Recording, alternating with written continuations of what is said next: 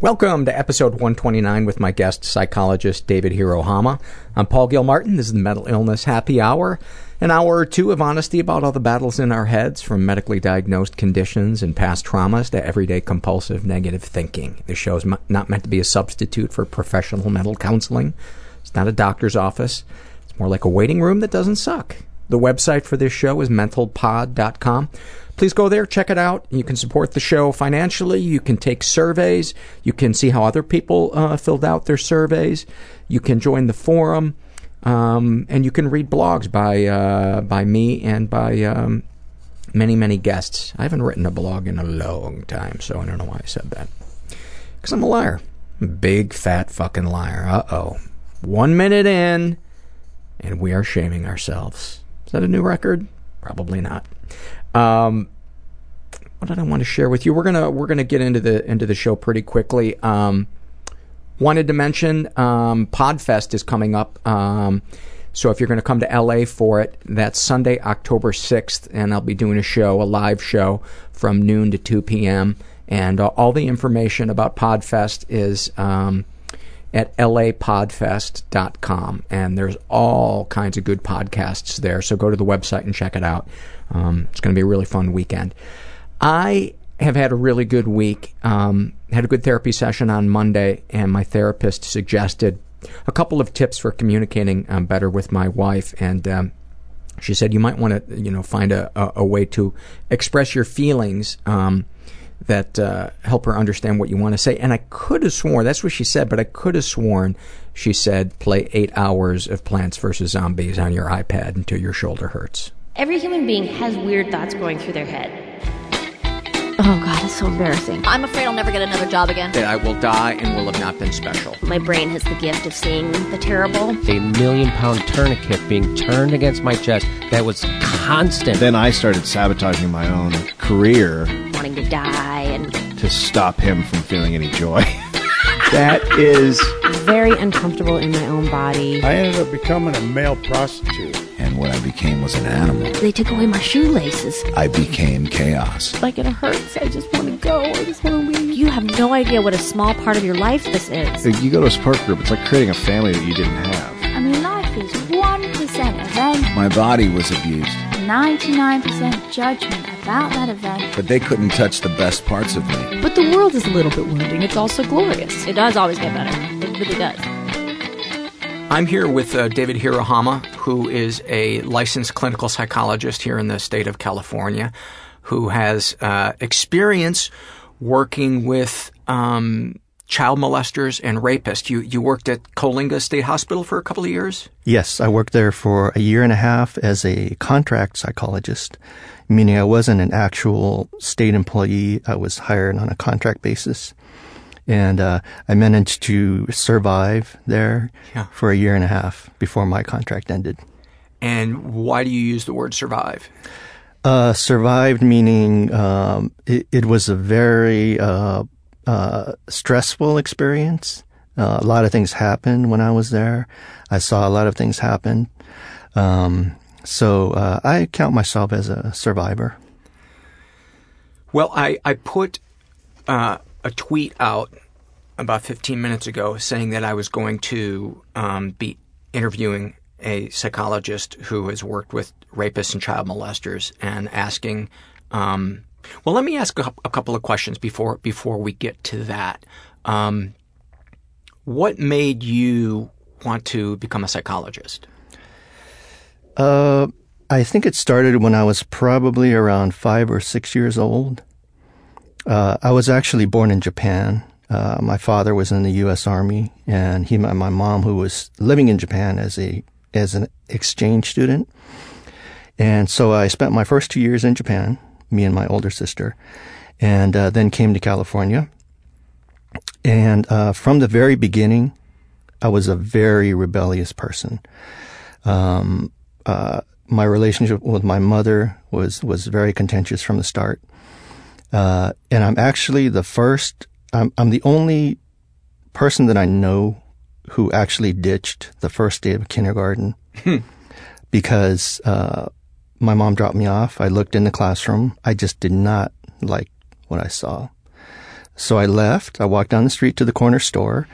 I bought some candy. I sat down on the curb, and I was completely enjoying myself till the store owner came out and said, "Shouldn't you be in school?" And I said, "I don't want to go to school. I'm fine right here."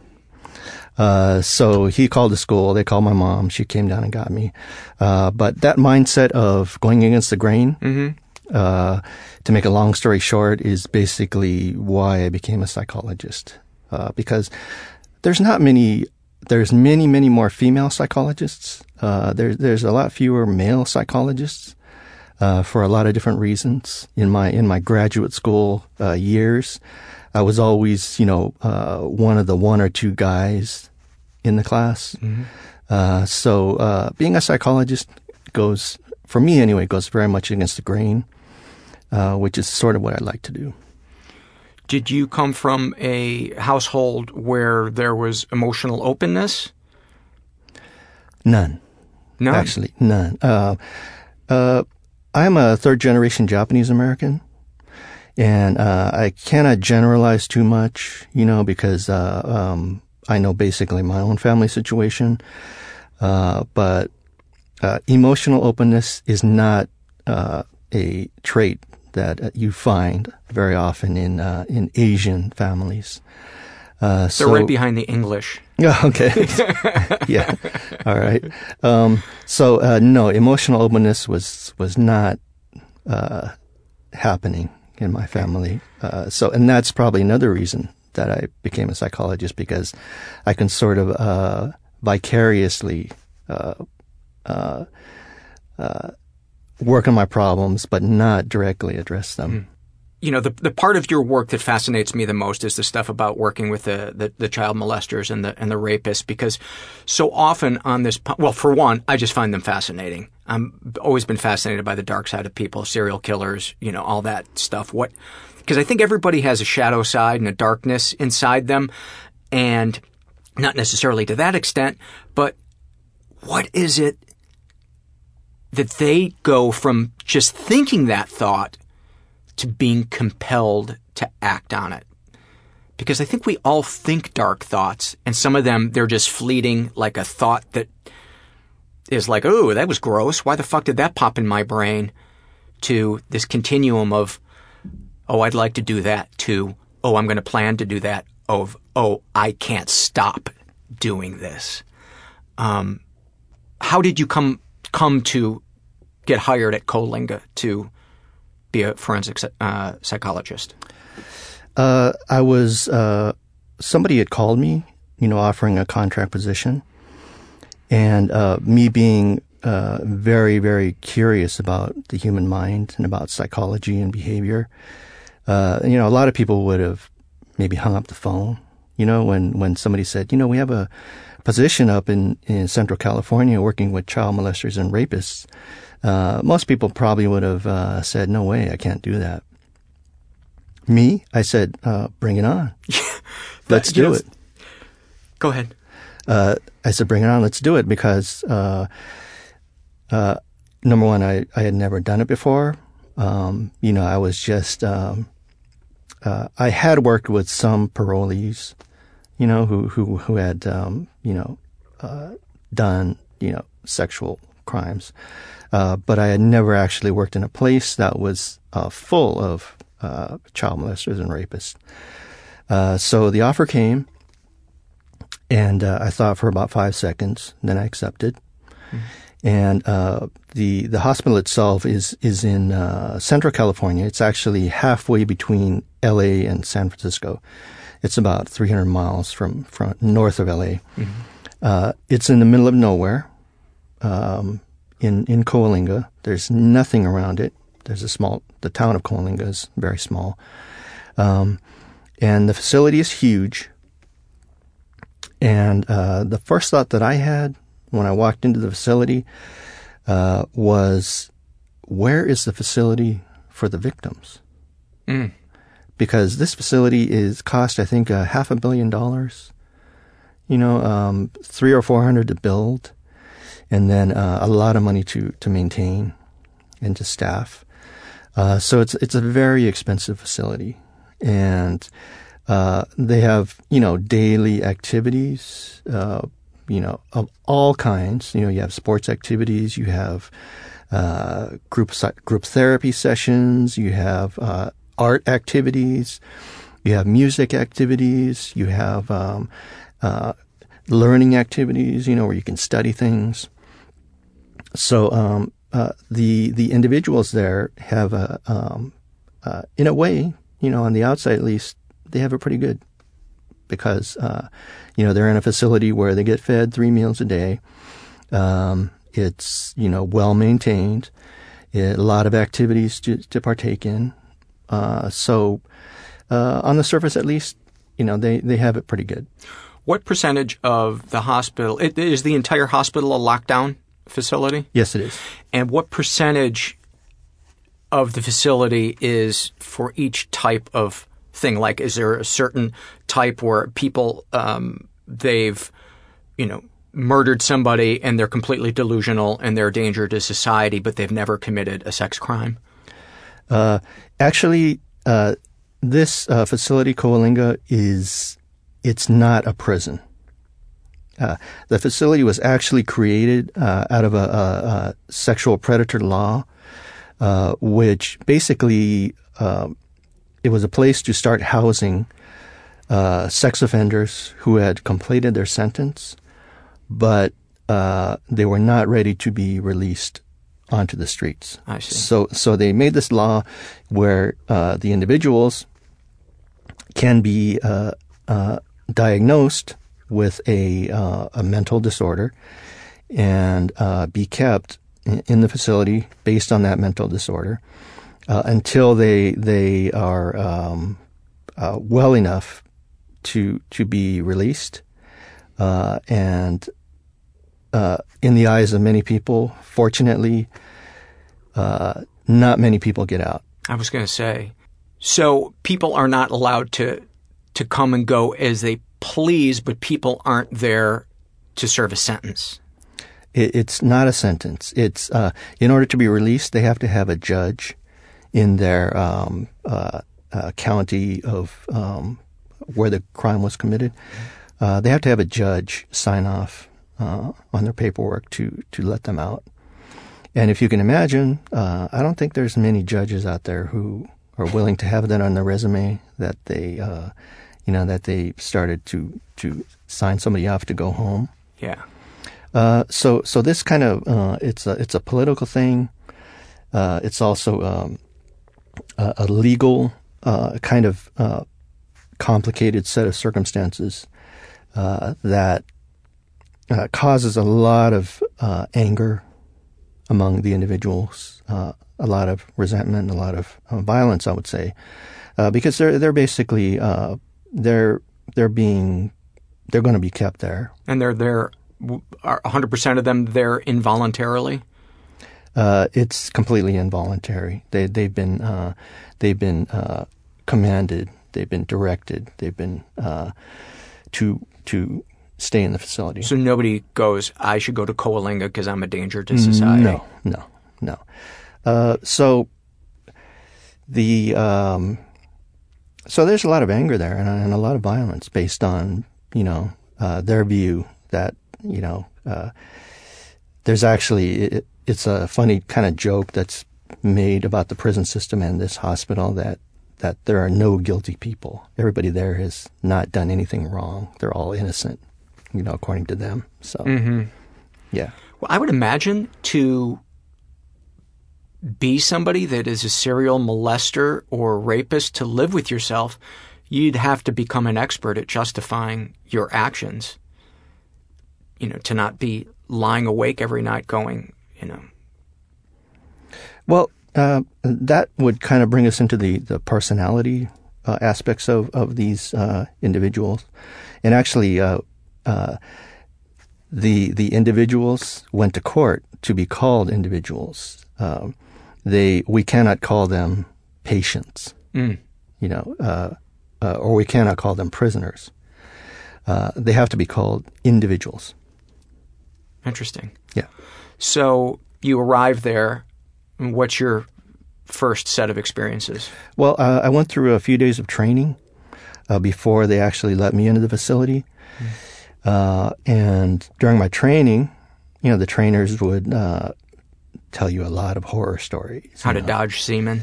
Yeah. You don't want to, I hope they don't send you to this unit or that unit, because that unit is really bad. So they feed you a lot of stuff. So you really start to shake a little bit before you actually go into the facility.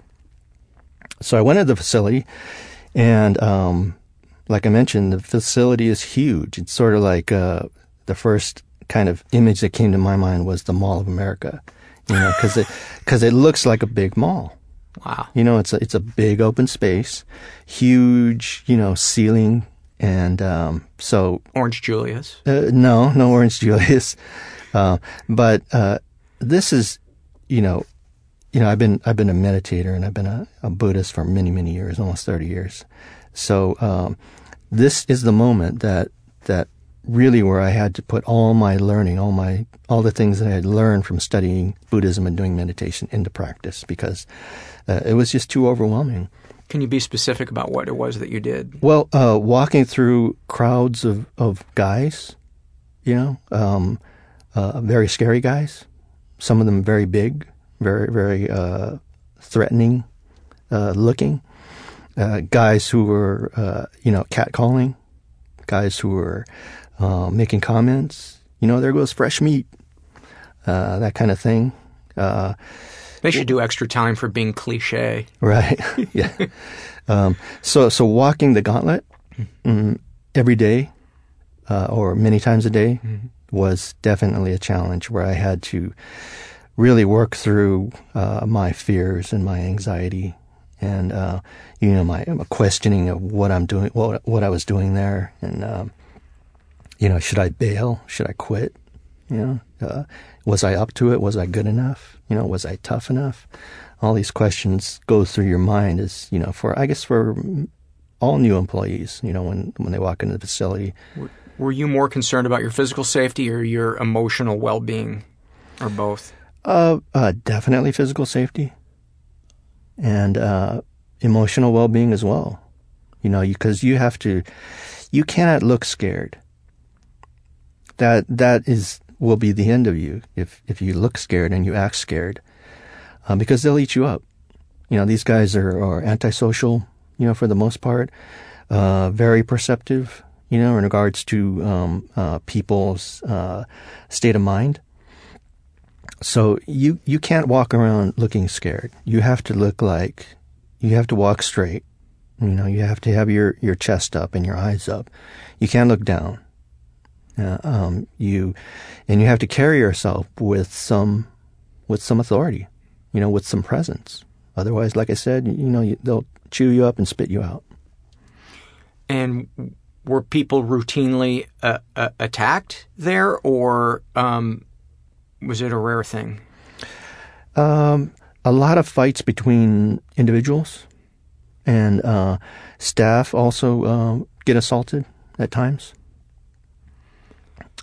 The actual housing is because it's a hospital, it's a mental hospital, is different from a prison, because since it's a hospital, there's a lot of mobility allowed. Even at night when they're sleeping? They lock the doors at a certain hour, but during the day it's basically the individuals can walk around and go to their classes or hang out in the hallways and things like that. But they basically bunk up in dormitory style living arrangement. How many to a room? Maybe 2, 3, 4 people to a room. Okay. So you get in there, you're aware of your physical safety, and what would you be telling yourself? What were the Buddhist practices to deal with having that body fear? The idea, the notion of suffering is a big deal in the Buddhist philosophy. All beings are suffering one way or another, physically, mentally, emotionally, psychologically. And these individuals, as well as the staff, go through their own experiences of suffering. It's different for the individuals. You know, they're suffering because of their inability to control their behavior. They're also suffering because the majority of them have been abused.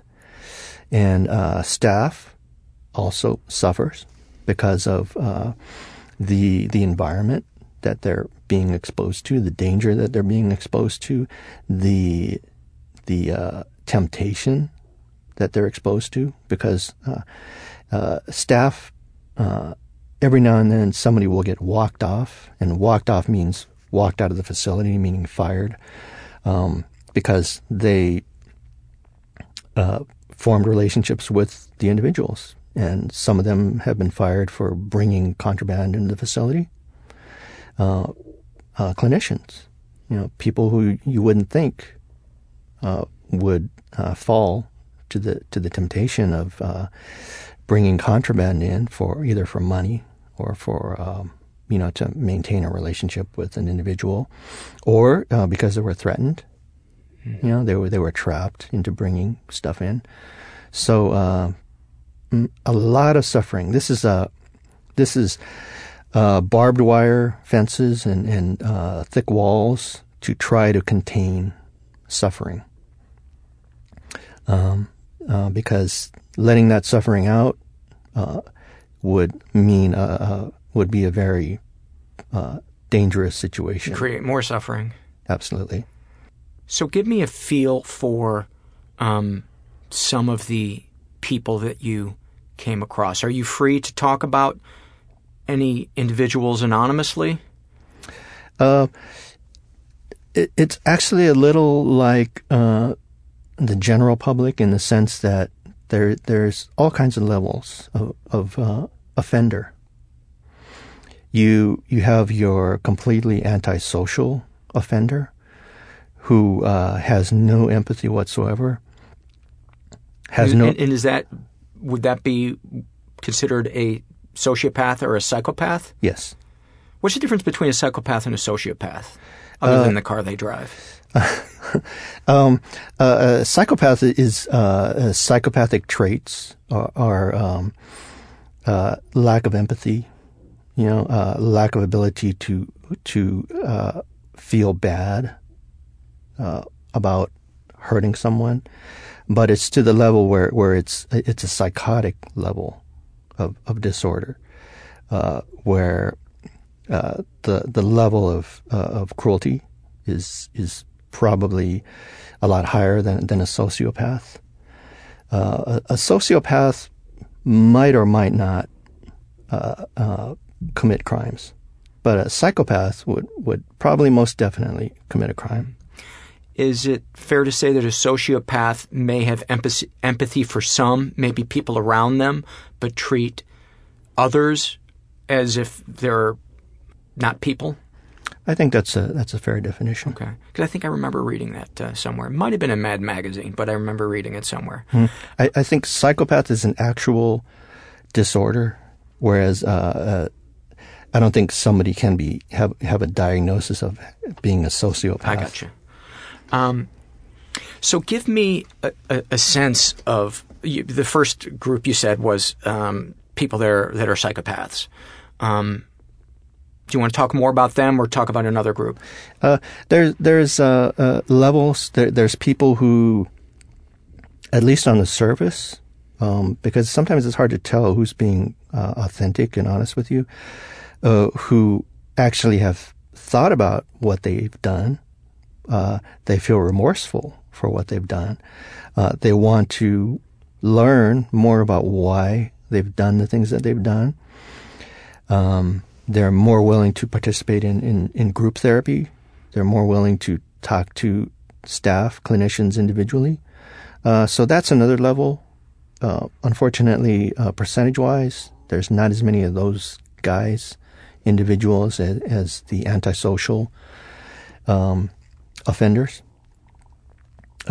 So the antisocial seems to make up the bulk of...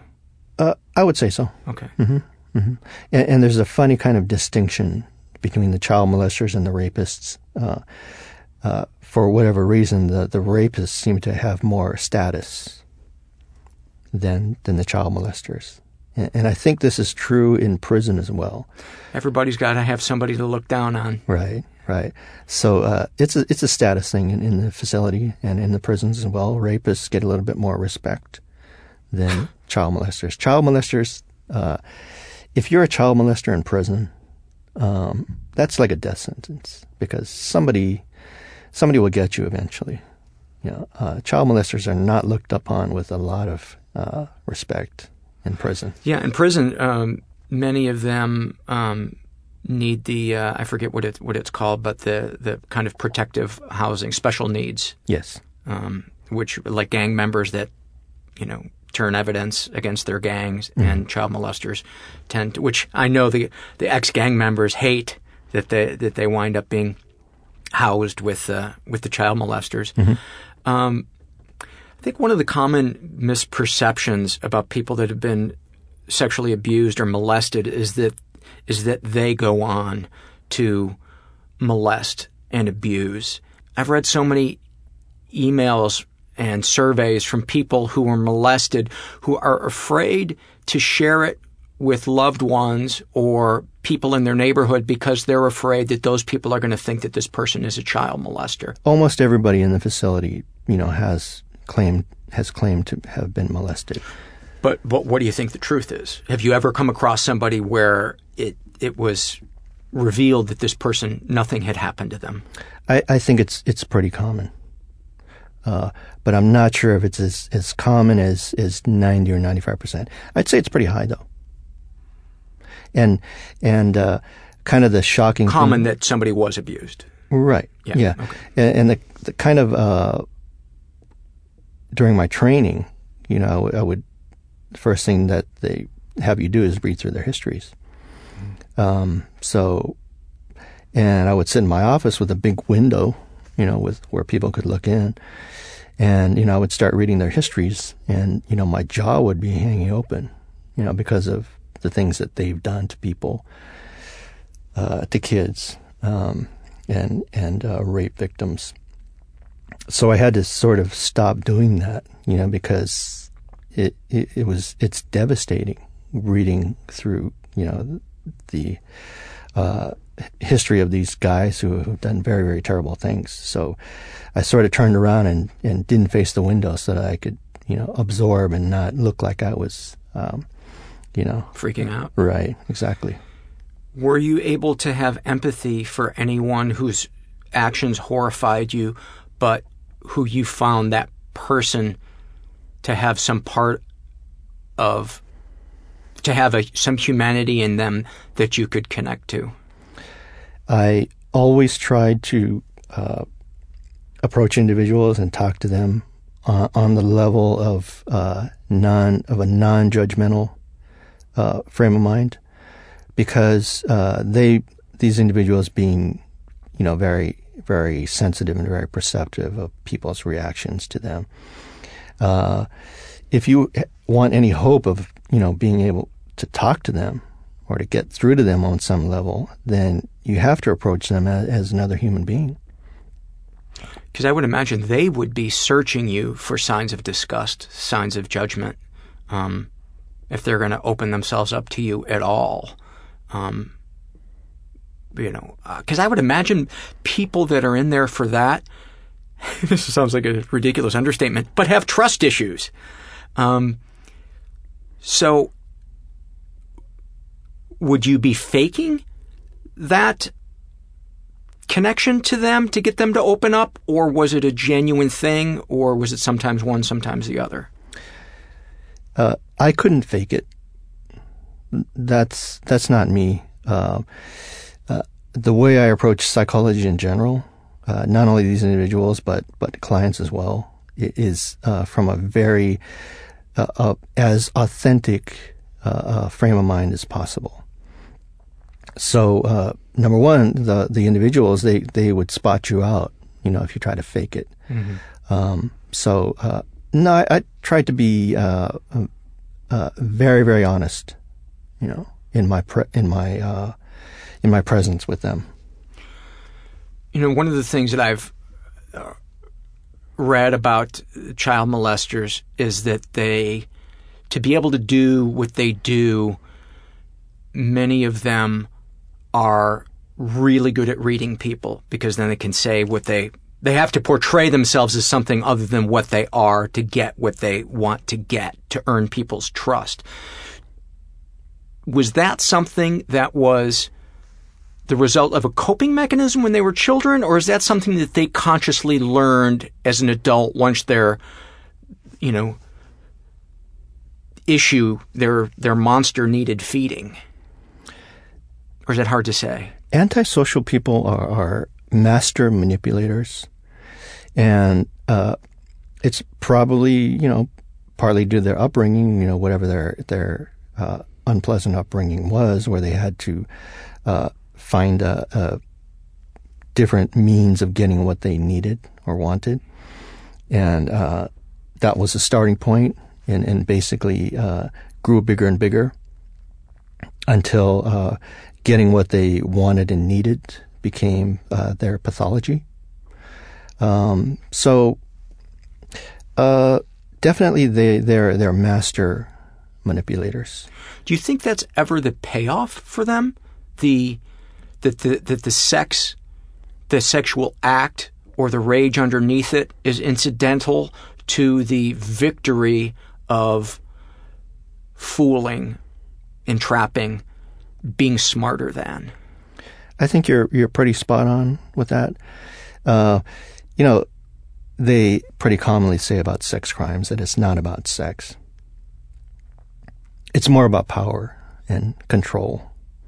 And for the antisocial individual, power and control is what it's all about. Do you find that individuals need bigger and bigger payoffs?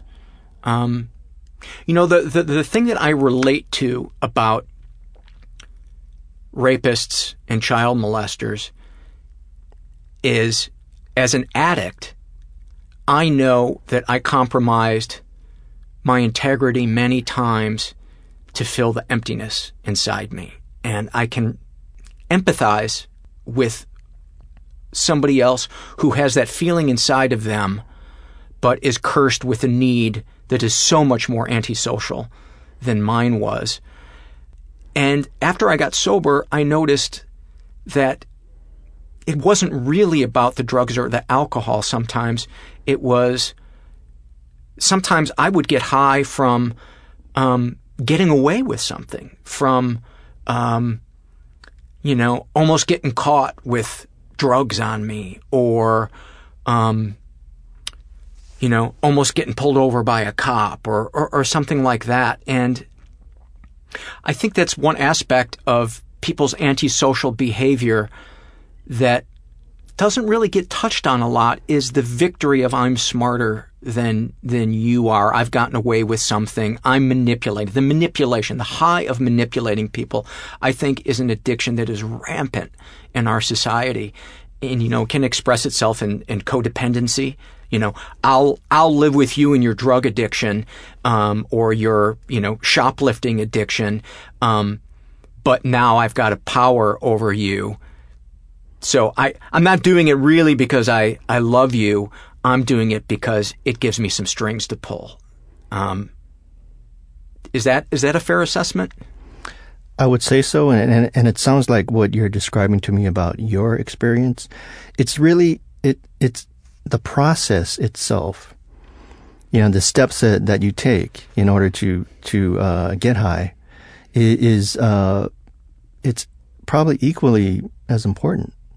Yeah, I would be high, like have endorphins or some positive chemical going through my body on the way home with the ounce of weed on me, knowing I was breaking the law, but also knowing I'm going to be taken care of for the next couple of weeks because I have my drug of choice, my temporary God, whatever you want to call it. I'm going to be able to escape. I've got my key to open that door to get out of this body I don't want to be living in. Mm-hmm. And pedophilia is an addiction, and as you were describing that to me, it's really the same for pedophiliacs. You know, it's really the process, the steps that they take. You know, they groom their victims, and that grooming aspect where they get to know the child, and you know, they ingratiate themselves with the child and do things for them, take them places. You know, kind of basically to set them up for, you know, victimization. People who have pedophilia and child molesters, definitely, that's part of the high. That's part of the addiction. Is that process. That presenting yourself as something other than you are, the fooling. Yes. Not for the sake of sensationalism, but for the sake of understanding the humanity underneath the sickness. Talk specifically about the typical child molester or the typical rapist. What's going on inside them? What are they thinking and feeling? What was their childhood like? What do they hope to get better? And I know there's a variety, there's a continuum of the experiences, but you got a chance to sit with these people in group therapy every day. Talk about some of the dynamics. Well, before I get into that, I'd like to say, talk about a little about the connection between sex crimes, child molesters, and substance abuse, because probably the percentage who I mentioned had been abused, the percentage of substance abusers is way up there too. And in a lot of the cases, alcohol or drugs were a factor. They were a contributing factor because, you know, being addicts, they had compromised decision-making capabilities. You know, they were high when they committed their crimes. You know, they were high as very young children. And isn't there also the drugs that their own brain secretes when they're engaged in the act that is addictive? Oh, definitely. It's kind of a runner's high for sex criminals. Adrenaline, endorphins. Mm-hmm. You know, the outsider looking at the crimes they've committed without really any knowledge of, these people as individuals, and not knowing the specifics of their cases and their family histories, don't really realize that neurology plays a role. And this is not to minimize, you know, the horrible crimes they've committed, you know, the hurt, suffering that they've caused to other people. But some of these guys, they're neurologically compromised. And neurologically compromised meaning, in order to do these horrible things to people, probably there's some process in the prefrontal cortex, which is the front part of your brain, which is the part of the brain that's responsible for empathy and connecting with people and having a sense of compassion. It is definitely there's less activity in that part of the brain for I would say for criminals in general and for child molesters and rapists. Well, the two things that I've seen articles on, one showed pictures of brains of children that had been abused. They did scans of the brains, and there were damaged areas of the brain where it was compromised because of abuse. And the other thing is they measured the thickness of the cortex of the what do you call it? The prefrontal cortex? Or yes. And I guess the average thickness of the cortex was like, I don't know, 5 millimeters. And people that had been abused, that area was 3 to 4 millimeters. So the brain actually, the development of the brain was changed. Talk about, if you would, I want to try to get a sense of a person in group therapy, what they share about what they experience when the urge to do this comes over them, what they're thinking and feeling? Do they try to stop themselves? Do they, what do they, can you walk me through that? Or is that too hard to?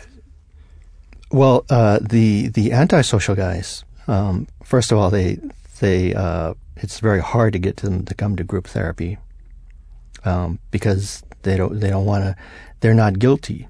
Mm-hmm. They haven't done anything that would require them to come to group therapy. So that eliminates that scares the fuck out of me, that there are people walking around like that, because I guess I like to think of that everybody has a little empathy. That is just chilling. Go ahead. I didn't mean to. No, you're right. It's a very, very scary thing. And in the minds of the people who created these facilities, that's what they're thinking is, these are people. Basically, there's no cure for a lot of these guys, because enough of the brain functioning is gone, and there's been so much, there's been so much damage to the brain that it's no longer a question of motivation.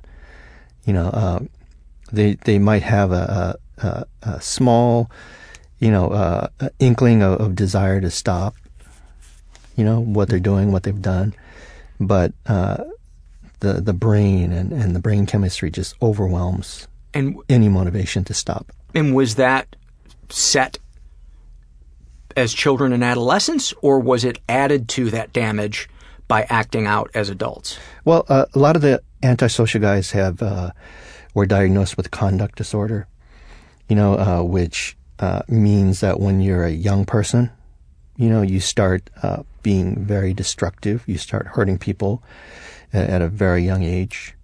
You start torturing animals. That's one aspect. That's one sign that a person is heading towards being antisocial. They stop going to school, because of problems they create in the school environment. So that antisocial behavior doesn't just start at 25 years old or 30 years old or 40 years old. There are pretty clear signs, that of something is wrong. What are the earliest ages that signs show? Some as early as 5-6 years old. And at what age, is there an age that you're kind of, if it hasn't developed by that age, it's probably not going to happen? Probably you're talking about high school age. Once they get to that age, then and they have these, levels of conduct disorder, then if they don't get some kind of treatment by that age or are very young, then there's very little chance that.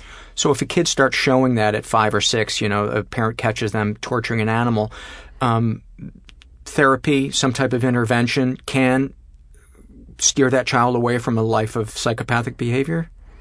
In some, yes. It can definitely help some. Okay. Some, the therapy is of no use because the pathology is so aggressive that therapy doesn't do any good. And have all of those children basically been abused that show that, or are there some that are born that way? They're born with that physiology, or is it hard to know? A lot of abuse, and less so that they were born with that level of with the gene. Would you call that an incredibly small percentage or a small percentage? I would say, thankfully, a very small percentage. Okay. So some kids, their paths can be altered with intervention and intense therapy and learning coping mechanisms. What do you do with the kid that? And by the way, I'd also like to say, and correct me if I'm wrong, that if a child is torturing an animal, that doesn't necessarily mean that child is going to grow up to be a sociopath. No. Okay. Because I don't want parents that have caught their kid pulling the bugs off of the wings off of bugs to go, oh my God, he's going to shoot up a school. No, but it depends again on the situation, on the actual situation, and what level of torture is the kid engaging in. As opposed to lashing out, you're pissed and you kick your dog, because I've read surveys that people have submitted where they're like, they were going through a really tough time and, they jerked the leash really hard on their dog, or, they maybe even kicked him out of anger. And I don't want those people to think, oh my God, I'm a psychopath. I wouldn't worry. I would, that's an anger issue. Yeah. Yeah, that's not a conduct disorder. But if your kid is gradually cutting off the tail of the family cat, section by section, then that's something that you need to worry about. Mm-hmm. Which I've heard. And do those children generally become aroused by that, or that's not necessarily the case? Sexually aroused? Yeah. There's probably a level of sexual arousal in there with that is generated by the suffering that they're witnessing. Mm-hmm. So we got the one level, the psychopaths, mm-hmm. And then what would the other level be? The people that have some level of empathy? Yes, and these are the guys that are willing to talk to you, that have some capacity to reflect on the things that they've done, and these are the guys that are kind of a pleasant to work with, because they will actually talk to you. They will talk to you about their own abuse, things that were done to them.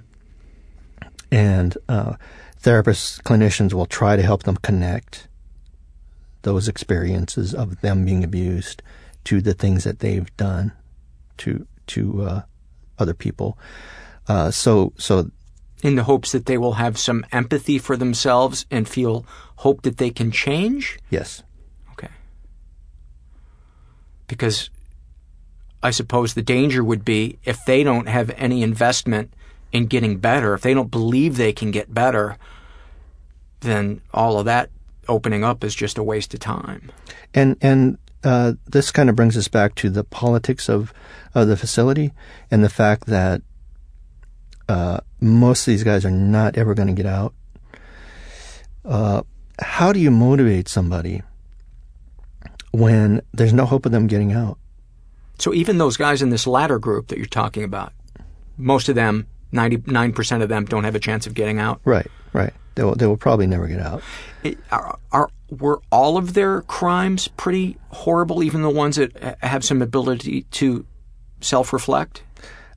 Some of them have, in order to be put into the facility, they have to have at least 2 victims. Level of severity, it varies. Some have, all of them have had, 2 victims, but some of them have, 10, 20, 30, 40, 50 victims or more, maybe hundreds. Now, would you have, for instance, I got this email from a very contrite father who had molested his 2 daughters. And he had done his time, and he got out, and he was, and there was alcohol involved when he had done these things, and not that excuses it, but I think for somebody like that, it probably made it easier for him to cross that line. He emailed me. He's in support groups for both of these things. He has apologized to his daughter. He knows that he has, in many ways, ruined his life. He gets released. Why are there guys like that are going to be in Coalinga, or is he somebody that shouldn't be in Coalinga? Or is he right on the border of should maybe be in, should maybe be out? How do you decide? He's got 2 victims. They're his daughters. In the public's eye, they don't see distinctions. So if somebody is a child molester, they're a child molester. Specifics of the case, in the eyes of the general public, are not so important. So this gentleman who molested his 2 daughters, he might be genuinely remorseful, contrite, want to go to therapy and try to understand his behavior. Mm-hmm. But if he's caught up in the system, he could end up in Coalinga. When you say caught up in the system, meaning he doesn't get a judge that feels that his contrition is valid? Is that really all that keeps him from going to Coalinga for the rest of his life? It just seems like there's so many cases that I read about or I hear people share with me where a father or a stepfather or even a mother molested more than one person, but that person's not in jail. So why are some of these other people that just have a couple of victims, why are they in Coalinga with no chance of getting out? Just happenstance? The judge? Yeah, you could get a bad judge and, end up in Coalinga. Or some people would say a good judge. Right. Bad judge to you, to the prisoner or the, whoever. That's fascinating to me that there's how differently someone's life could be just based on that. What do you attribute that to? Is it our wide variety of opinion about somebody's chance of doing it again? Or how much punishment we think they deserve? I think that there's a lack of knowledge among the general public, because this gentleman who emailed you, probably there's a good chance that he could correct his behaviors and his actions, but a lot of people are not willing to recognize that. Would it be fair to say that somebody, let's say you're a child molester and you do your time and you get out, what are the chances that that person is going to stay free from committing those crimes again without some type of active support system, support groups, intense therapy? Without a support system, they most likely will end up back in prison and back in the hospital. And abusing again. Right. Awareness is really the key. And for a lot of reasons, these guys have a compromised level of awareness. They have a lot of denial going on, a lot of neurological stuff going on, like I mentioned, that kind of compromises somebody's ability to make healthy decisions. And does that have to do both with empathy and with impulse control? Are both of those a result of physical compromising of the brain? Empathy and impulse control. I think empathy is maybe more of an emotional connection. Mm-hmm. Whereas impulsivity is more of a chemical thing. Mm-hmm. So I think maybe what I'm trying to say is that empathy can be worked on. It's easier, I think, to maybe work on empathy.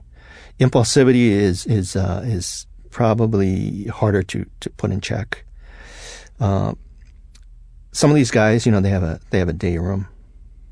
So, when, and I'm not saying this to be sensationalistic or anything, but they wait for Toddlers and Tiaras to come on. Wow. And that's where in the day room. That's when they go to the day room, is to watch. I just say that because it's a shitty show, but yeah, I don't watch it myself. And do they allow people to watch that? It's a hospital. It's not a prison. Yeah, so they can watch anything on daytime TV. So. And are there guys that try to jerk off while they're watching it? Yeah, there have been. We staff doesn't allow that.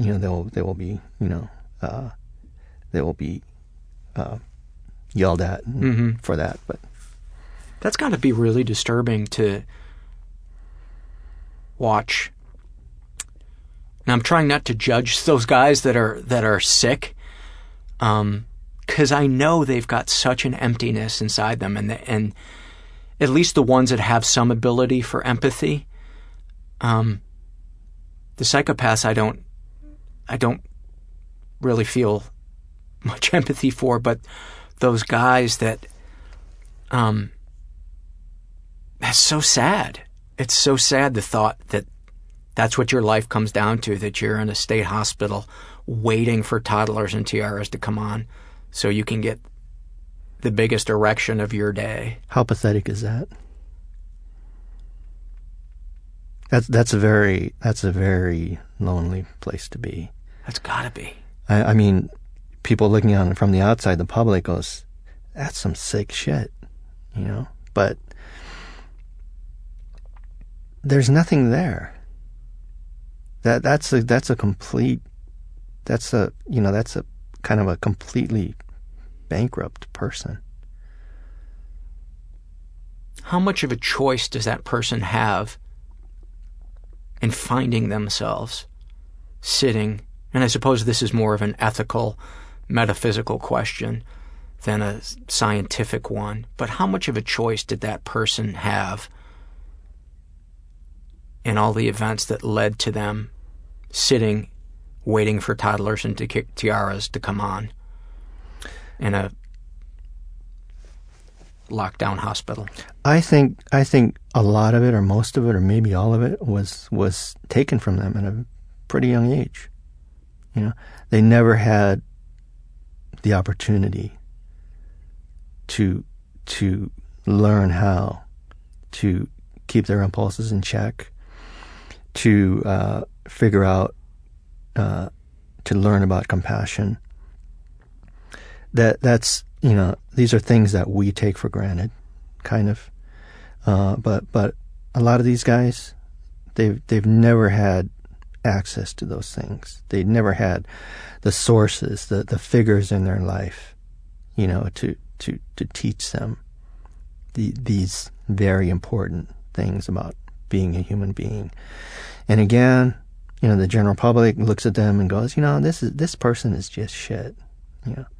Why should we feel any level of compassion for them? Why should we even keep them alive? Why don't we just drop them all into a hole and bury them? That's how a lot of people think. And if somebody says, "Hey, wait a minute, let's try and figure out what happened. Let's try and try to understand how this person got to the place where they are." If you're that person, people start to go, "Wait a minute, you're sympathizing. You're being a liberal. You're being too liberal, or you're being too nice to them, or you're excusing their behavior." Not true. Me as a psychologist, like I said about being curious, I really want to find out how this person got to the place where they are. It doesn't mean that I'm excusing their crime. It's not that I'm, saying what they did is okay. That's just ridiculous. But because you're not talking about I want to let them loose because they're sad and I think it shows that you have an empathy for the rest of society, that you want to try to minimize this from happening in the future to other people, so you can identify the family dynamic that turned that person into somebody who is either unable to control their actions or feels so empty inside that they don't want to try to control their actions. That's the thing, is really trying to understand why they've done what they've done, so that we can know, what the signs are, what are the factors that went into them becoming victimizers, and prevent other people from going down the same road. I think that's one of the factors in kind of, we're seeing a lot more kind of sex-related crimes, molestation and rape, in our society, because we go straight to the judgment without making any attempt to understand the hows and whys of their behavior. When you go straight to judgment, then there's no room for understanding. It's all kind of on an emotional level. But if we're going to stop or reduce molestation, rape, then we have to go to the source. We have to go to the guys who have done it, who are doing it. Was there anything you want to touch on before we get to the questions from people from Twitter? There's probably a lot of things, but we can go to Twitter. Okay. Was it hard to keep his job separate from his home life, or were job-related issues constantly on his mind? Good question. So this is where, again, meditation and having the spiritual practice of Buddhism really helped me, because when I would leave, the front gates, all this stuff would be going through my mind, and I couldn't just let it eat at me. Things I'd seen, stories I'd heard, behaviors I'd witnessed. So I learned really quickly that usually as soon as I got home, I'd rest for a little while. Then I'd process this stuff through the process of meditation, so that there was nothing, or as little as possible, remaining that was bothering me.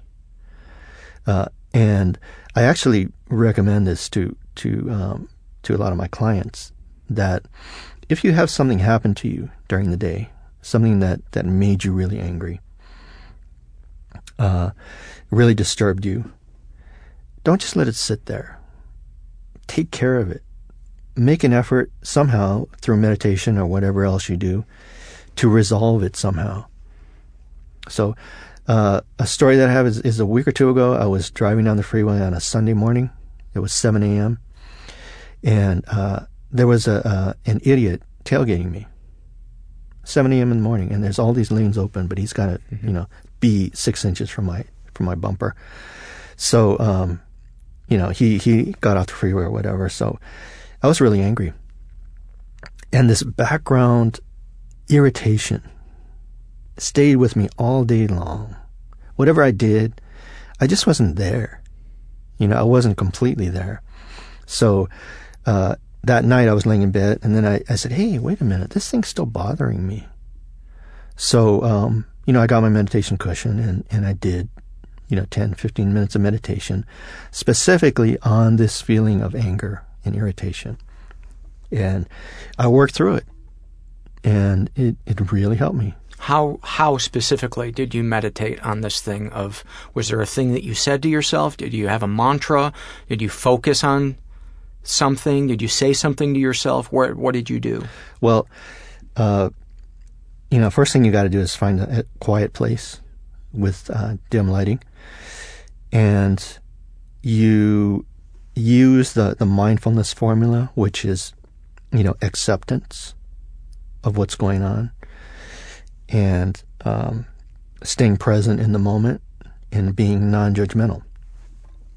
So while feeling that rage at that person? Yes. So that's what I did. You know, I identified the feeling, which was anger and irritation. I didn't judge it. I just observed it. You know, and I tried to really see how intense it was. You know, see if there was any movement in it. You know, whether it fluctuated in its intensity. And when I started doing that, then kind of insight took over, and I started to, not intellectually, but I started to understand what this feeling of irritation and anger was about. Not on an intellectual level, but on a body level, and that, you know, once I got to that point, then it was pretty much resolved, and I was able to sleep well. Is it fair to say that you could then identify this was something that was happening in your body as opposed to this was defining who you were in that moment, because it was this like cloud that had enveloped your emotions and became your primary emotion? Mm-hmm. Yes. And that's very common, you know, with anger and rage, is that we personalize it and it becomes us. You know, it's like this anger belongs to me. You know, it's mine. Don't mess with it. This person has painted me completely from head to toe with this thing that I'm stuck with, right, and it's never going to go away. Right. You are the one experiencing it, but when we don't personalize it, then we can have some room for objectivity and for some understanding and some insight, some wisdom. Mm-hmm. That makes perfect sense. I know sometimes if I find myself wanting to look at pornography, I will just say, "Oh, let's observe that part of me." You know, where am I feeling that in my body? Is it in my chest that I'm feeling an emptiness, and I want to escape that emptiness in my chest? Because most of the times it has nothing to do with feeling horny. It has to do with feeling a piece of my soul or my chest missing, and I want something that's going to take me out of that feeling. And many times I'm able to just almost like view myself from above and just see it, you know, just like a tree blowing in the wind. I'm not a bad person. I'm just somebody who's experiencing something that I want to escape from. And if I observe it, it does dissipate. But when that feeling comes up and that emptiness comes up, especially in the middle of processing something that's really, really difficult and painful, I think that feeling is going to be there forever. Mm. And why not go to something that's going to take me out of that? And I hope somebody listening to this podcast can take that. If you take anything from this, it's that everything changes. No emotion is permanent or has to be permanent if you find a way to process it or view it. Is that fair to say? Yes, and this, I think this is a very important point. At least in Buddhism, impermanence is the big deal. That's the foundation of the Buddhist psychology, which is that every single thing is impermanent. Everything is moving, flowing. But our minds, our ego, wants to fool us, trick us, play us into believing that things are permanent, that things are never going to change. When I work with couples, they come in to see me, and I kind of ask them, the first question is, you know, do you know what the two main reasons for divorce are? And they will say, well, financial reasons and infidelity. And I'll say, yeah, you mean statistically you're right. Those are the two biggest reasons for divorce, statistically. But actually, in my view, the biggest reason for divorce and relationship difficulties is not paying attention. Not paying attention to each partner, not paying attention to what's going on in their own mind and their feelings regarding their partner, and being in a continual state of lack of awareness. That's what leads to infidelity. That's what leads to financial problems. That's what leads to lack of communication. That's what leads to, domestic violence. That leads to all the negative things in relationships. Interesting, too, and I heartily agree. And the foundation of improvisation, if you study improvisation, the first thing they teach you is listen. Listen to that person, and don't try to force your idea of the direction it should go, but be fluid with it and take what is given and then react to it. Mm-hmm. And that's the most important thing, and I think that applies to life as well. Which isn't to say be completely passive, but really, really listen to what that person is and try to be flexible. How does he feel about most of his patients as people? Anything positive? Do you ever feel positive things when I think we're talking about dealing with the rapists and the child molesters? Actually, because I think it's kind of the approach that I took to looking at these individuals as human beings. I got to know some of them very well, and they were very willing to talk to me. They wouldn't shut down when I approached them or in group therapy. So I got to know them on a kind of a personal level. So I learned a lot from these guys, and even the antisocial guys who had this chronic mask up. I cannot discriminate. I could not discriminate between the guys who would talk to me and the guys who wouldn't talk to me, because that's kind of dualistic thinking. And dualistic thinking is very much discouraged in the Buddhist philosophy and the psychology. I heard somebody say that there's no such thing as trash. And what he meant was that every experience in life has some meaning in it. There's nothing that's meaningless that happens in life.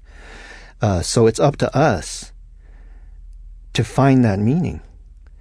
The temptation is to try to discard experiences, to try and chop them off and get rid of them. If it's abuse or trauma or whatever, that's human instinct. Or even our own fuck-ups. Yeah, our own fuck-ups. But when we do that, then we lose the potential value in our experiences, even if it was a negative experience. Yeah, I strongly believe that pain and loss and all that stuff it's a forced gym membership for the soul, and it may suck at the time because we're worn out and we're tired and we're on the verge of tears and we feel like we can't go on. But after we've showered and had a little bit of rest, we're stronger for it, and we have more insight, and we're able to take on the world in a way that is more prepared. Yes, and what I was helping a person with a while ago was this person said something like, what? She made me doubt myself. I said to him, well, wait a minute, let's take a look at that. Can somebody actually have the power to control your emotions? Like, if I say something to you that's offensive, can I actually reach out into your brain and make you angry? I can't do that. No. Ultimately, it's a choice. Authentic insight and wisdom, at least in the Buddhist point of view, comes from dropping things off. We've got too many things up here already. Or you think, I need this, and I need to achieve this, and I need to be this person, and this has to happen by such and such date. Yes. Letting go of that. Yes, and that's what I mean by appreciating experiences. Appreciate what we've done up to this point. And just be okay with where we've been and what we've done, instead of compulsively wanting to have more.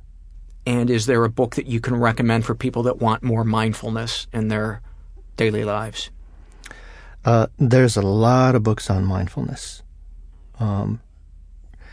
There's actually a Vietnamese Zen Buddhist monk named Thich Nhat Hanh, who's written a lot of books on anger and mindfulness. How do you spell his name? First name is Thich, middle name is Nhat, and last name is spelled Hanh. Thich Nhat Hanh. He's got dozens of books out, but particularly about anger and relationships. I think the book is actually called Anger, just Anger, but people can go on Amazon and check it out. Probably the most fascinating book that I've ever read about, I guess they would be considered psychopaths. It was mostly about serial killers and profiling them. Written by a guy named John Douglas, who was is considered the grandfather of serial killer profiling. And he wrote a book a while back called Mind Hunter. And it is, I don't know if everybody has the stomach for it, but if you have a strong stomach and you're fascinated by what makes people tick and how they express their sickness and how to profile them, it is probably the most compelling book that I've ever read. It's after I put it down, the first thing I did was put an alarm system in our house. But it is fascinating. What is the biggest? Let's have this be the last question. What is the biggest myth about pedophiles and rapists? The biggest thing that kind of surprised you in dealing with them that you didn't know going in and that the average person might not know? The biggest myth, that they're completely evil. It's impossible for somebody who's never met a child molester or a rapist to see this. But if you actually talk to them, if you actually kind of get to know them, then you will see that they might have done extremely terrible things. They might have a large part of them that is bad. But there's still, you can occasionally get a small slice of humanity. So there's nobody, I think, there's no human who is completely evil. And there's no human who's completely good. Things are just not that black and white. Well, I hope you guys found that as interesting as I did. Not his part, my part. I find myself to be very interesting. I actually really want to put up the podcast where I cut out everything everybody says except my stuff, but people have told me that might not be a good idea, so I listen to them. No, I love that. I have to say no, like somebody's going to think I wasn't kidding. I got a lot out of that episode, so many thanks to David for coming in and doing that. Before we take it out with a stack O surveys, I want to remind you there's a couple of different ways to support the show. It is, the website is mentalpod.com, and you can go there and make a one-time PayPal donation, or my favorite, a monthly recurring donation. God bless those of you that do that and who transcribe the episodes. It means the world to me. It really does. Or at least a very large continent. The joke never gets old. You can also support the show by shopping at Amazon through our search portal. Make sure your ad blocker isn't engaged. And it's on the right-hand side of the homepage, about halfway down. Amazon gives us a couple of nickels, and it doesn't cost you anything, you cheap fuck. Wow. I don't know why I had to jump down your throat. And I think you can also buy coffee mugs and T-shirts at the website. Could I care less about that? Could that have been more of a half-ass pitch? It's no wonder I only get advertisers about every third episode. Sweet mother of God. All right, let's get into some fucking surveys. Let's get into somebody else's failures. other than mine. I don't feel like a failure. I actually feel very proud of what we're doing here on the show.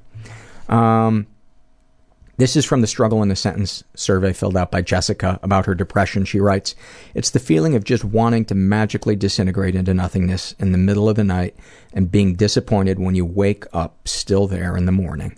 About her anxiety, "It's like every muscle in my entire body is always tense and also feeling always on the edge, always on the verge of freaking out."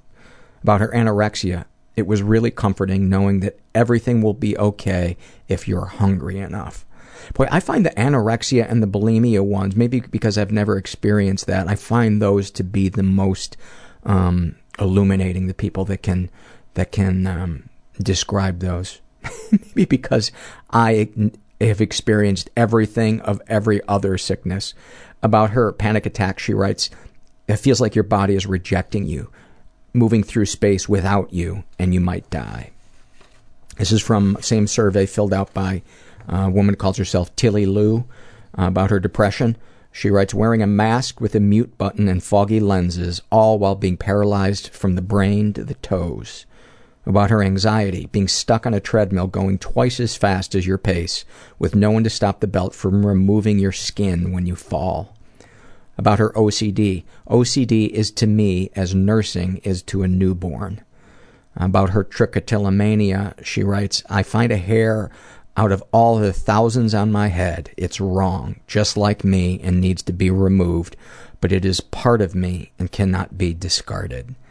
Boy, her descriptions are so, what's the word, descriptive? Oh my God, Paul. About her PTSD, "Like an infestation of cockroaches. Try as I may to get rid of pervasive thoughts and panic attacks, they just keep resurfacing." And about being a sex crime victim, she writes, "Too complex to describe in a few words." This is from same survey filled out by a guy who calls himself Wendigo Wando. About his anxiety, he writes, "I know exactly what's going to happen. It's going to be bad, and I'll never stop thinking about it." About his codependency, "There is no me without her. The person I was before is gone." And about his PTSD, "Frozen. Mind goes blank. I'm a zombie. It's the only way to survive." This is from the Body Shame survey filled out by a guy who calls himself Kenny. He writes, "What do you dislike or like about your body?" "My stomach, because I can't seem to get it to be tight with defined abs. My nose, because it's crooked and restricts my breathing. My penis, because it's circumcised and I wish it was bigger." I've never heard somebody complain about their penis being circumcised.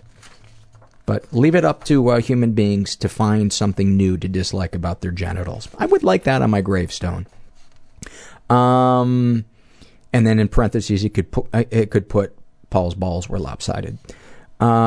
Same survey filled out by a guy who calls himself "Where did the lighter fluid come from?" I'd love to know the story behind that, picking that name.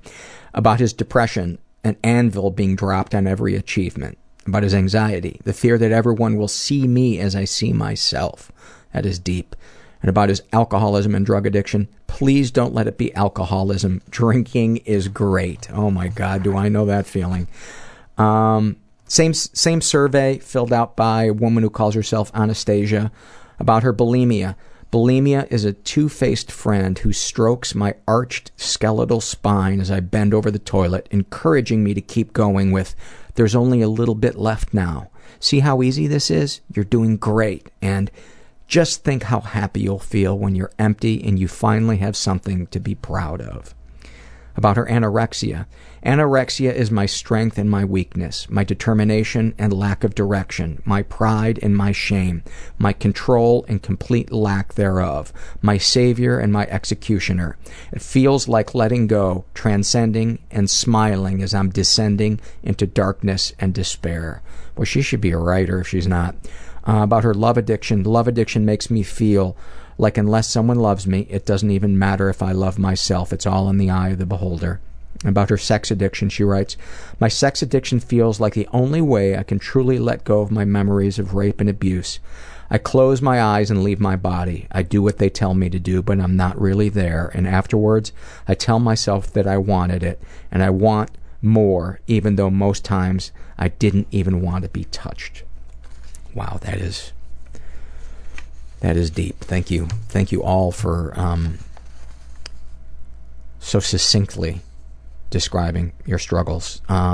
This is from the Shouldn't Feel This Way survey filled out by a guy who calls himself, what does he call himself? Ugh, calls himself. And what would you like people to say at your funeral? Despite what he overcame, he was so normal. How does writing that make you feel? Bizarre that was all I could come up with. If you had a time machine, how would you use it?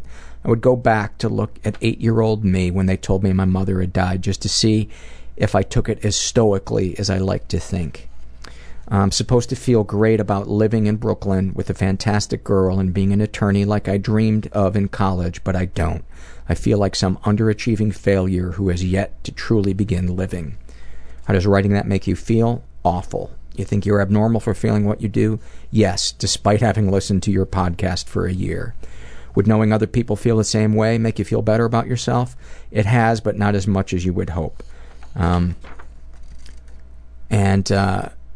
probably should have read this, but the environment that you were raised in, he writes, totally chaotic, raised by a widower father with crippling depression. Not sure where that fits. Well, whatever the description is of what that is, that sounds like a lot for a kid. And I hope you're talking to somebody about that, because how could you not? I mean, that's being abandoned by both parents, not necessarily through their own choice, but it doesn't matter to a kid what the reason is, as much as the fact that they're not there to mirror you and hold you and have you feel like you're important. And the suggestion to make the podcast better is I'd like a guest whose career has been the victim of the recession for the past few years. The problem with that is trying to choose from the 60 million people affected. Same survey, and this is just an excerpt from it. This is filled out by Kristen about her Shouldn't Feel This. She writes, I'm supposed to miss him and feel pretty sad about not seeing and not really having a relationship with my dad, but I don't. I feel nothing. And when I read that, Kristen, I examined how I feel about my dad not being around, and honestly, I come pretty close to not feeling anything. And I felt guilty when I thought that thought. I had one really painful moment when I realized he was gone, because we used to talk about sports. It was about the only thing that he was really interested in talking about. And I realized I wanted to ask him a question about college basketball because it was March. And I used to call him sometimes and say, hey, who are the good teams to look out for? And I started to pick up my cell phone. And this was like 3 months after he died. And I realized that I would never be able to call him again. And that made me sad, and I cried, but I have honestly not had a moment since then, in the 6-7 years since then. And I hope this doesn't sound harsh, but I think it's really up to the parent to build those memories with that kid, and that the child shouldn't feel guilty for not feeling something when that parent passes away. And I hope that's not harsh, but I don't think people should feel guilt about whatever it is they feel, because our feelings are our feelings. This is from the Shouldn't Feel This Way survey, filled out by a woman who calls herself Floyd. And she writes, I'm supposed to feel great about my post-divorce fiancé, but I really feel better about my job and my life in general. I'm supposed to feel nothing for my ex, but I miss him. I'm supposed to be angry for what he did, but I never was. I just wanted relief.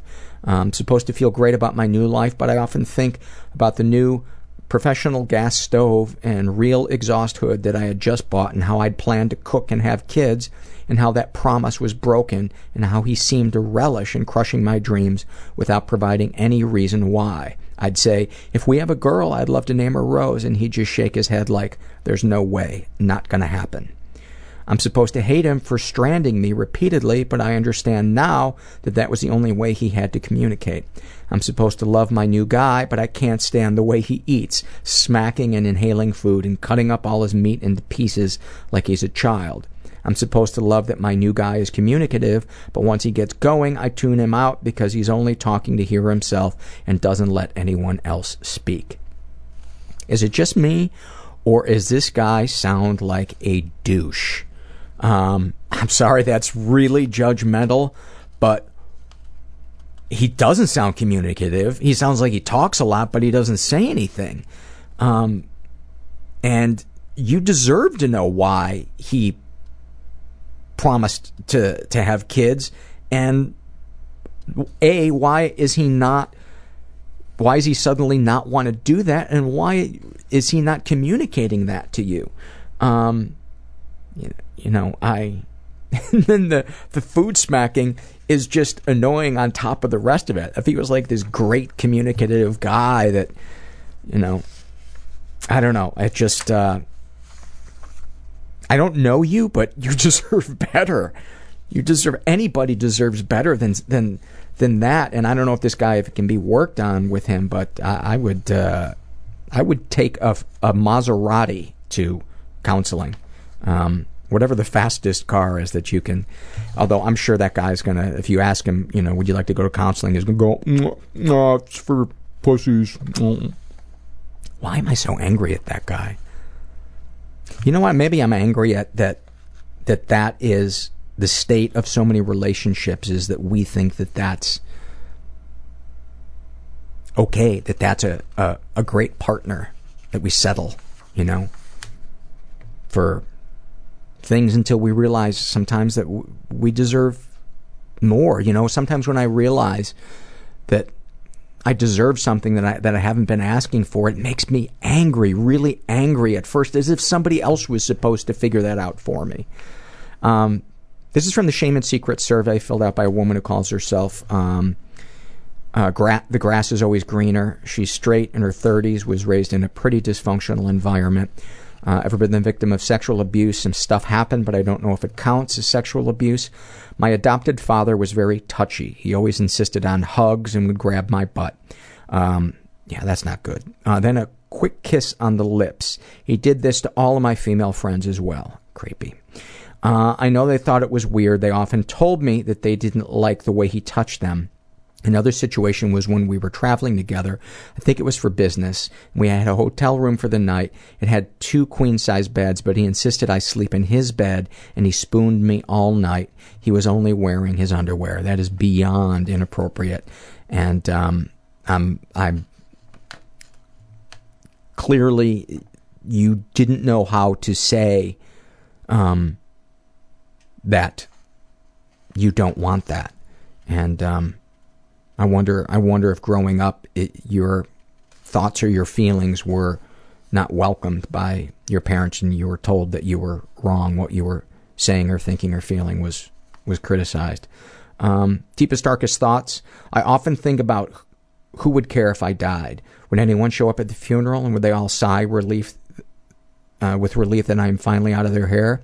I sometimes wonder what life would have been like if I didn't have kids. I love my kids more than words can describe, and they're still young, so I hope this is just a manifestation of sleep deprivation and stress.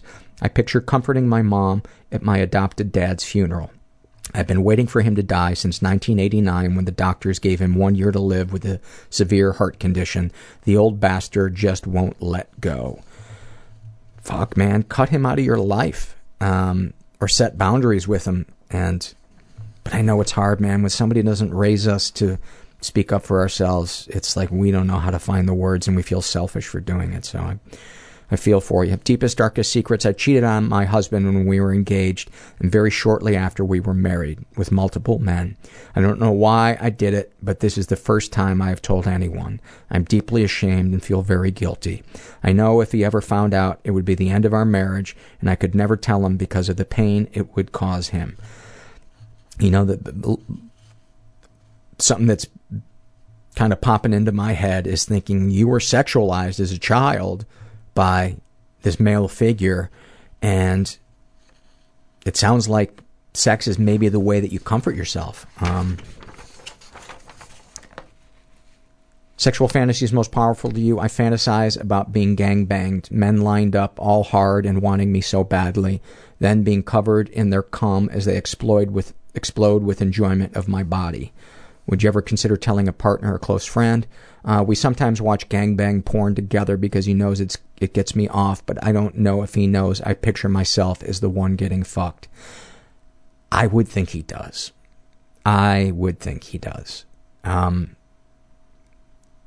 How could you not? I mean, I know some people picture themselves as the other sex when they're watching porn, but yeah, I wouldn't worry about him judging you about that. And if he does judge you, why is he watching that with you?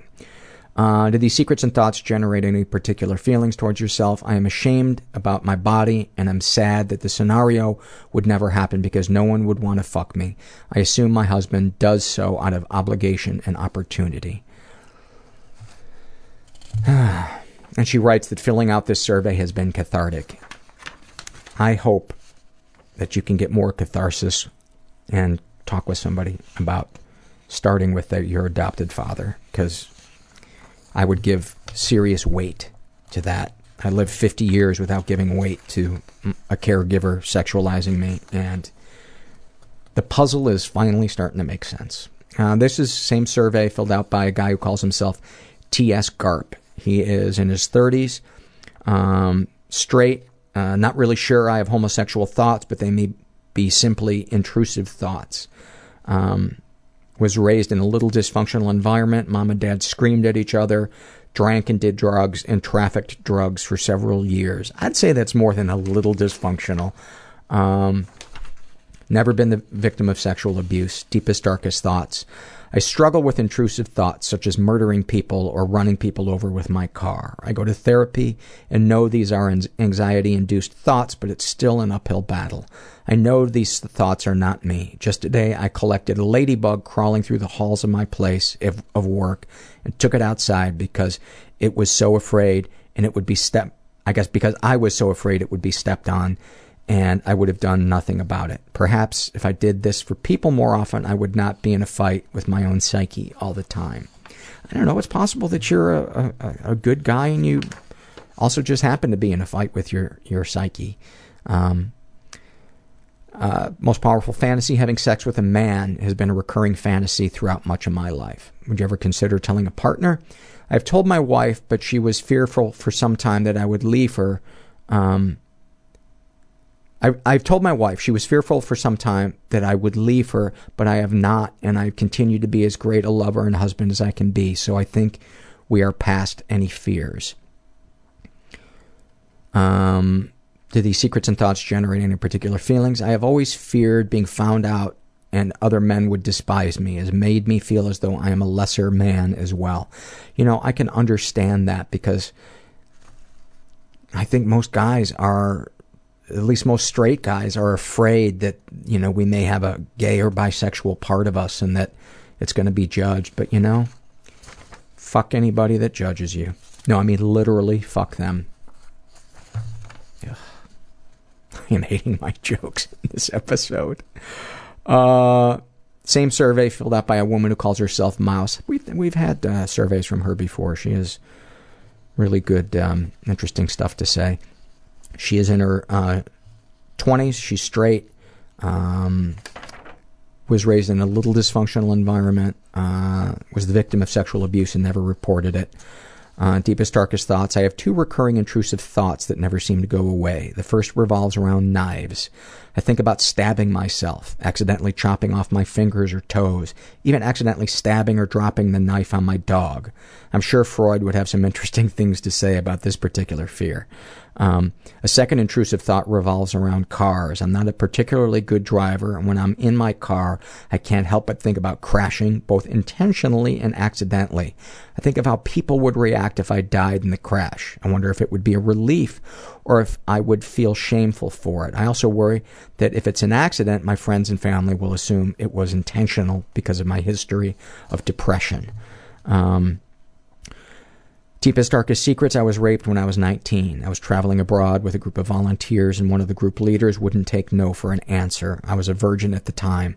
I repressed the memory for a long time, about 2.5 years. One night, I argued with a friend, and she physically shoved me, which triggered the memory. I freaked out and started sobbing. At first, I totally blamed myself because I had been drinking and didn't, quote, fight back, though I did repeatedly say no. I've since been able to work through a lot of the issues surrounding the event, but it still affects my ability to be present during sex. At best, my mind tends to wander. At worst, sex becomes a complete out-of-body experience. Big hug to you. Sexual fantasy is most powerful to you. Group sex. I fantasize about an orgy of beautiful people, all of them kind, open, and unjealous lovers. Having the loving attention of a group of people is highly appealing to me. I also fantasize about being in sexual and romantic relationships with women, though that's not something I would necessarily want in reality. I also imagine having rough sex with a man who restrains my hands above my head and won't stop until I come. Finally, I fantasize about being with my ideal partner, someone cute, funny, and loving, who isn't afraid to laugh during sex and who wants to chat afterward. I try not to think too much about this last one because it hurts so much. I'm afraid that I will never find that person or experience that kind of love. Would you ever consider telling a partner or close friend? Sure, I feel like most of my fantasies are pretty tame, and I hope to fulfill many of them during my lifetime. I'm generally pretty open about sex. Do these secrets and thoughts generate any particular feelings towards yourself? She writes, I'm not ashamed of my fantasies, but I am afraid that I will never be able to fulfill them. I've always had rocky relationships with the men in my life, probably as a result of my messed up relationship with my father. I'm afraid I will never find that perfect partner who will love me for everything I am, and not just the bits and pieces I show to the world at large. You know, this is just my opinion, but I think we should give up the idea of the perfect partner. Maybe I'm wrong there, but I think that places such high expectations that when we're confronted with the flaws that are there in every human being, we want to find somebody else. And then all of a sudden we're in our head thinking about it. This is from the Shouldn't Feel This Way survey. And I just want to read an excerpt. This is filled out by a guy who calls himself Jack 7. He's transgendered, gay, attracted to men and trans people. I'm supposed to feel good about when people care about me, but I don't. I feel pressured to live up to some expectation. I'm supposed to feel good about being complimented, but I don't. I feel like the person who said it is lying to me. I'm supposed to feel included and loved about friends wanting to throw me a birthday party, but I don't. I feel pressured and like I'm being set up for embarrassment because if it's just a regular party or for someone else, I can slip away if it becomes too much. A party for me makes me feel trapped and like the people attending will be nice out of obligation. You know, it just goes to show it doesn't matter how other people treat us or feel about us if we don't like ourselves. And I know that sounds like such a cliche, but it's so true. This is a happy moment filled out by a woman who calls herself Danielle. She writes, when I was a young child between 5 and 10 on sleepovers at my grandmother's house, she would put me in a cardigan and take me on a late night walk before bed. When I say late, I mean like 8 p.m. In the summer, we would be catching the sunset. I think I've read this one before, but I don't care. We would get to that chat about life and dreams and desires. It was so nice to just be able to express myself openly without judgment. My parents had divorced when I was 3, and I never felt like I could truly talk to them about anything because somehow they would find a way to use it against the other parent or would find a way to complain about the other parent. Oh, that is the fucking worst. But with my grandmother, I could just talk and walk and she would listen. Just listen. There was no agenda. There was no fear that my words would end up being twisted and used against me or someone I loved. I could just be me, just be a kid who was curious about the world. And you know, the first thought that occurs to me, other than how beautiful that is and what a sweet person your grandmother was, is one of those divorced parents can be that person. A divorce must just be a motherfucker with people because, God, so many people handle it so badly and use their kids as pawns. This is also from Happy Moments, filled out by Jan, and she writes, this is more of an absurd thought than a happy moment, but I have a sexual fantasy that is just me licking rainbow sprinkles off of a dude. It's absurd and probably the only odd thing I've ever wanted. It makes me happy that I want to do this to someone because it's crazy but also very sincere. I love that. This is from the Shame and Secret survey filled out by a woman who calls herself Andrea. And I paired this survey and the survey after hers specifically. Let me see how we are on time. Andrea is bisexual, in her 20s, raised in a little bit of a dysfunctional environment, never been sexually abused, deepest, darkest thoughts, suicide pretty much every day. I think if I had a way of doing it that I know would not fail, I would have by now. I don't live in a country where guns are available, but if I did, I would have one, and it would be only for suicide. Even if I'm not in the depths of despair, I wake up every day with this gray feeling. Boy, do I know that. Like I can't be bothered. There's no point to anything, and I think I'd rather just be dead. Excuse me. I think about being attacked and how nice the attention would be. About breaking up with my boyfriend because I'm bored and fucking around with older guys. I check Craigslist a lot for men in my area, advertising for women, and imagine answering one. Oh, sweet God, be careful. Deepest, darkest secrets. I used to cut, and I miss it. I've masturbated while my partner is in the next room, asleep next to me, and in one case awake and watching a movie with headphones on and his back to me. I have faked almost every orgasm. He thinks I enjoy penetrative sex and have G-spot orgasms, but I don't. I can't. I don't even masturbate like that. He has been my only sexual partner, and of course when you're young and you start out, you feel like you want to be pleasing the guy, so you exaggerate and maybe fake a couple of times, but the lies just carried on, and now I can't be honest about what I enjoy sexually because it would mean admitting I've been deceitful all this time. I let my dog lick my pussy when I was about 11 or 12, maybe 4 or 5 times. This shames me the most. It was my first orgasm. It's why I think I'm so fucked up when it comes to sex. I wouldn't let my boyfriend go down on me for years, but he enjoys it, and honestly, it's the only way I can come with him. Every time I get a yeast infection or something down there, I get this rush of memories and guilt, and I feel disgusting. I mean, it wasn't like the dog wasn't fine with it. It's just fucking gross. It's just a fucking gross, creepy way to start out with sex. I didn't start masturbating till maybe 4 years after. I should mention that only stopped when the dog didn't want to do it anymore. It's really been hard to get past. I could never tell anyone this. Well, thank you for sharing that, Andrea. You know, when I was first into puberty and had a hard-on all the time, honestly, if I thought my dog could have blown me, I would have been trying to get my dog to blow me all the time, but I always just felt like, you know. And I read so many of these, you know, if I read out loud every time somebody submitted one of the dog ones, it'd probably be just about every week. So just know that you're not alone in that, and you're not bad. Sexual fantasies most powerful to you. Most of my sexual fantasies come straight from hardcore, rough, straight porn, where I'm imagining being the guy and looking at the girl from his perspective. I'm worried porn is really fucked with my fantasy life. I can't achieve orgasm now without being completely in my head remembering porn. My organic, non-porn fantasies all revolve around being with an older guy who really wants me, to the point of being forced almost. I do have a lot of rape fantasies as well. I'm always drawn to Craigslist ads where the guy is asking for submissive girls. I want to be taken advantage of, beaten, choked, used for his pleasure alone. Occasionally I fantasize about fucking a total stranger and it just being a secret. The thought of giving a guy great head turns me on. No anal though. That frightens me. Would you ever consider telling a partner or close friend your fantasies? I've talked about wanting to be submissive, and we're fairly experimental with kink. I've mentioned to him that I look at hookup websites and feel ashamed about it, but I haven't felt okay with asking him to do the whole let's pretend to be strangers meeting up from online and fucking, because that sounds a bit ungrateful.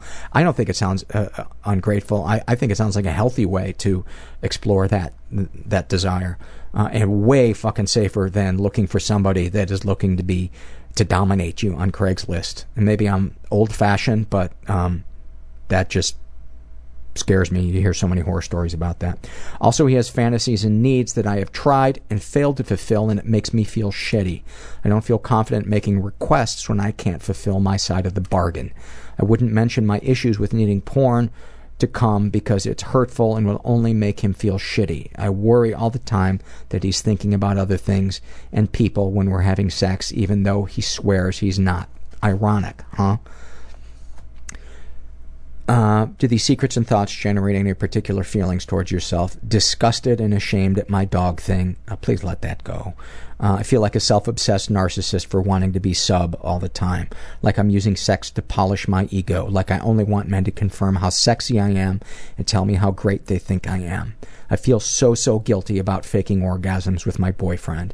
He is wonderful, and the thought of being so consistently dishonest makes me feel awful, but I don't know how to change it now. I feel bad for wanting to fuck strange men on the internet, but it's just a fantasy and no one's getting hurt, so it's better than porn in my opinion. I hate myself for needing porn so much.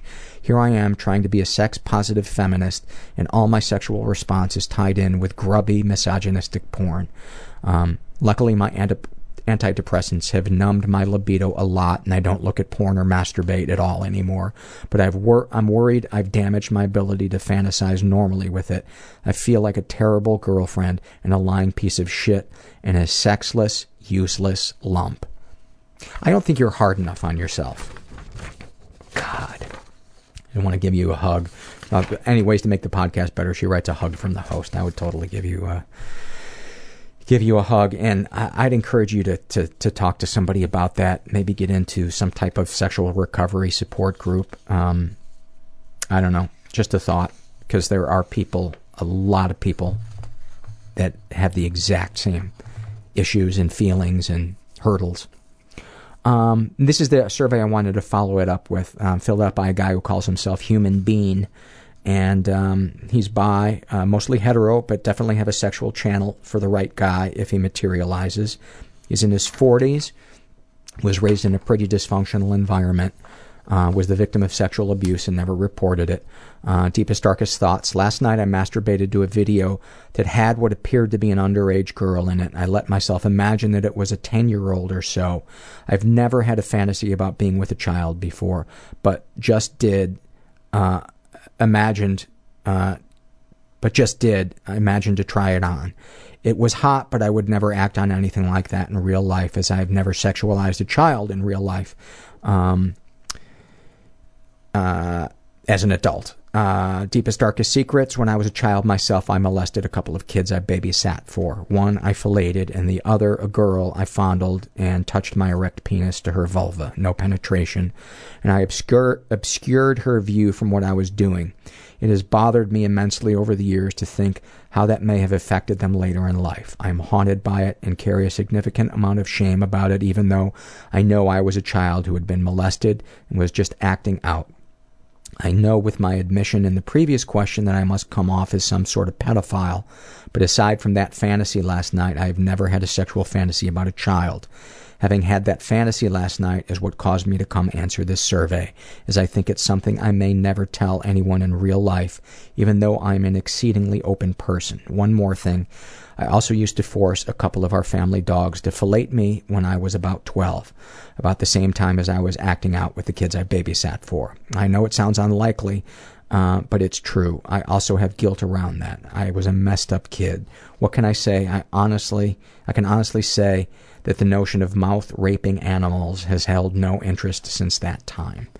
And I read that so the two of you, Andrea and Human Being, I like when I can kind of pair up things that people have done or experienced so they can be reminded they're not alone. Sexual fantasies most powerful to you. I enjoy rough sex. Not super rough, just aggressive. I'm a bit on the dominant side and like to have partners who enjoy vigorous sex of all varieties. My fantasies mostly involve oral and anal, with me in the dominant position with the woman and submissive with men. Would you ever tell a partner or close friend? Always do, with the exception of the aforementioned fantasy last night, of course. Though who knows, I may well end up sharing it with someone. Depends if the right context ever comes up. Do these secrets and thoughts generate any particular feelings? Nothing bad. The fantasy last night doesn't really disturb me. I know that it is a fantasy and nothing I would want to engage in real life. Kind of like women who have rape fantasies. Some fantasies are just that. Well, thank you for your honesty. Let's check the time. How are we? Oh my God. I'm gonna finish. Actually, I'm gonna take one of these out because it's really long. This is from the Shame and Secret survey filled out by a guy who calls himself Uncle Stu. He is male. This is from a guy. He is male. He's straight, in his 30s, was raised in a pretty dysfunctional environment.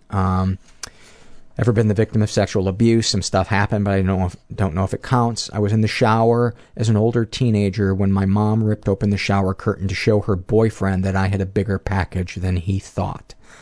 I don't know why my genitalia was ever a topic of conversation for them, but I'm pretty sure they were intoxicated on some type of illegal drug or substance.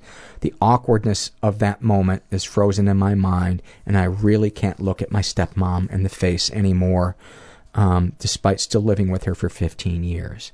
I assume the woman who ripped it open was the stepmom, because he's having trouble looking her in the face. Because he says, my mom ripped open the shower curtain, but I can't look my stepmom in the face. I'm assuming he meant stepmom ripped open the shower curtain. Anyway, I'll get a detective on that.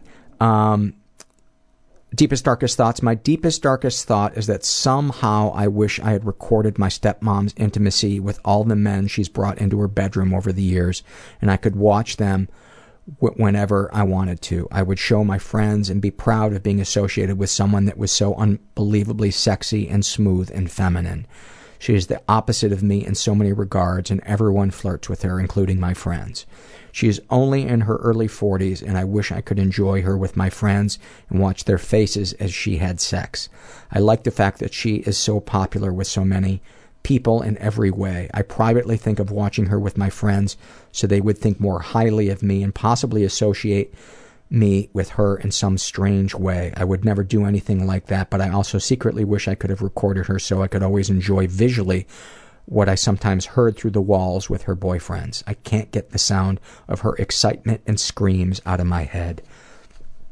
She sounds, I'm not a therapist or a mental health professional, but those things are sexually abusive, those boundaries are, she doesn't sound like she has any fucking boundaries, and because she's physically attractive, maybe she thinks that entitles her to do that. And I'm curious as to why she's a stepmom, but why he's still living with her if your dad isn't there, or maybe your dad passed away. My deepest, darkest secret is I received a handjob from a girl who let her older male friend watch. It was my first time with a girl. We were all in our 20s. I fantasize about that moment, but am confused at why I was slightly turned on by a man enjoying my first intimate experience. I haven't acted on similar urges, but the thought of making out or having sex with a girl in front of men is a secret that I don't know if I'll have the courage to tell a future partner. I wouldn't be ashamed about that. So many things that happened to us when we were early determine our fantasies later in life. Sexual fantasies most powerful. I fantasize about men watching me have sex with any future female partner from only a few feet away. I could never tell my friends because I would explode with embarrassment and shame. These thoughts bring me great shame, as I don't want to admit that being watched by other men might turn me on. Well, I hope you can get to a point where you can accept that, and I really hope you get to talk to somebody, a professional, about that stepmom stuff, because she sexualized you, man. She totally sexualized you. Let's get to some happy moments.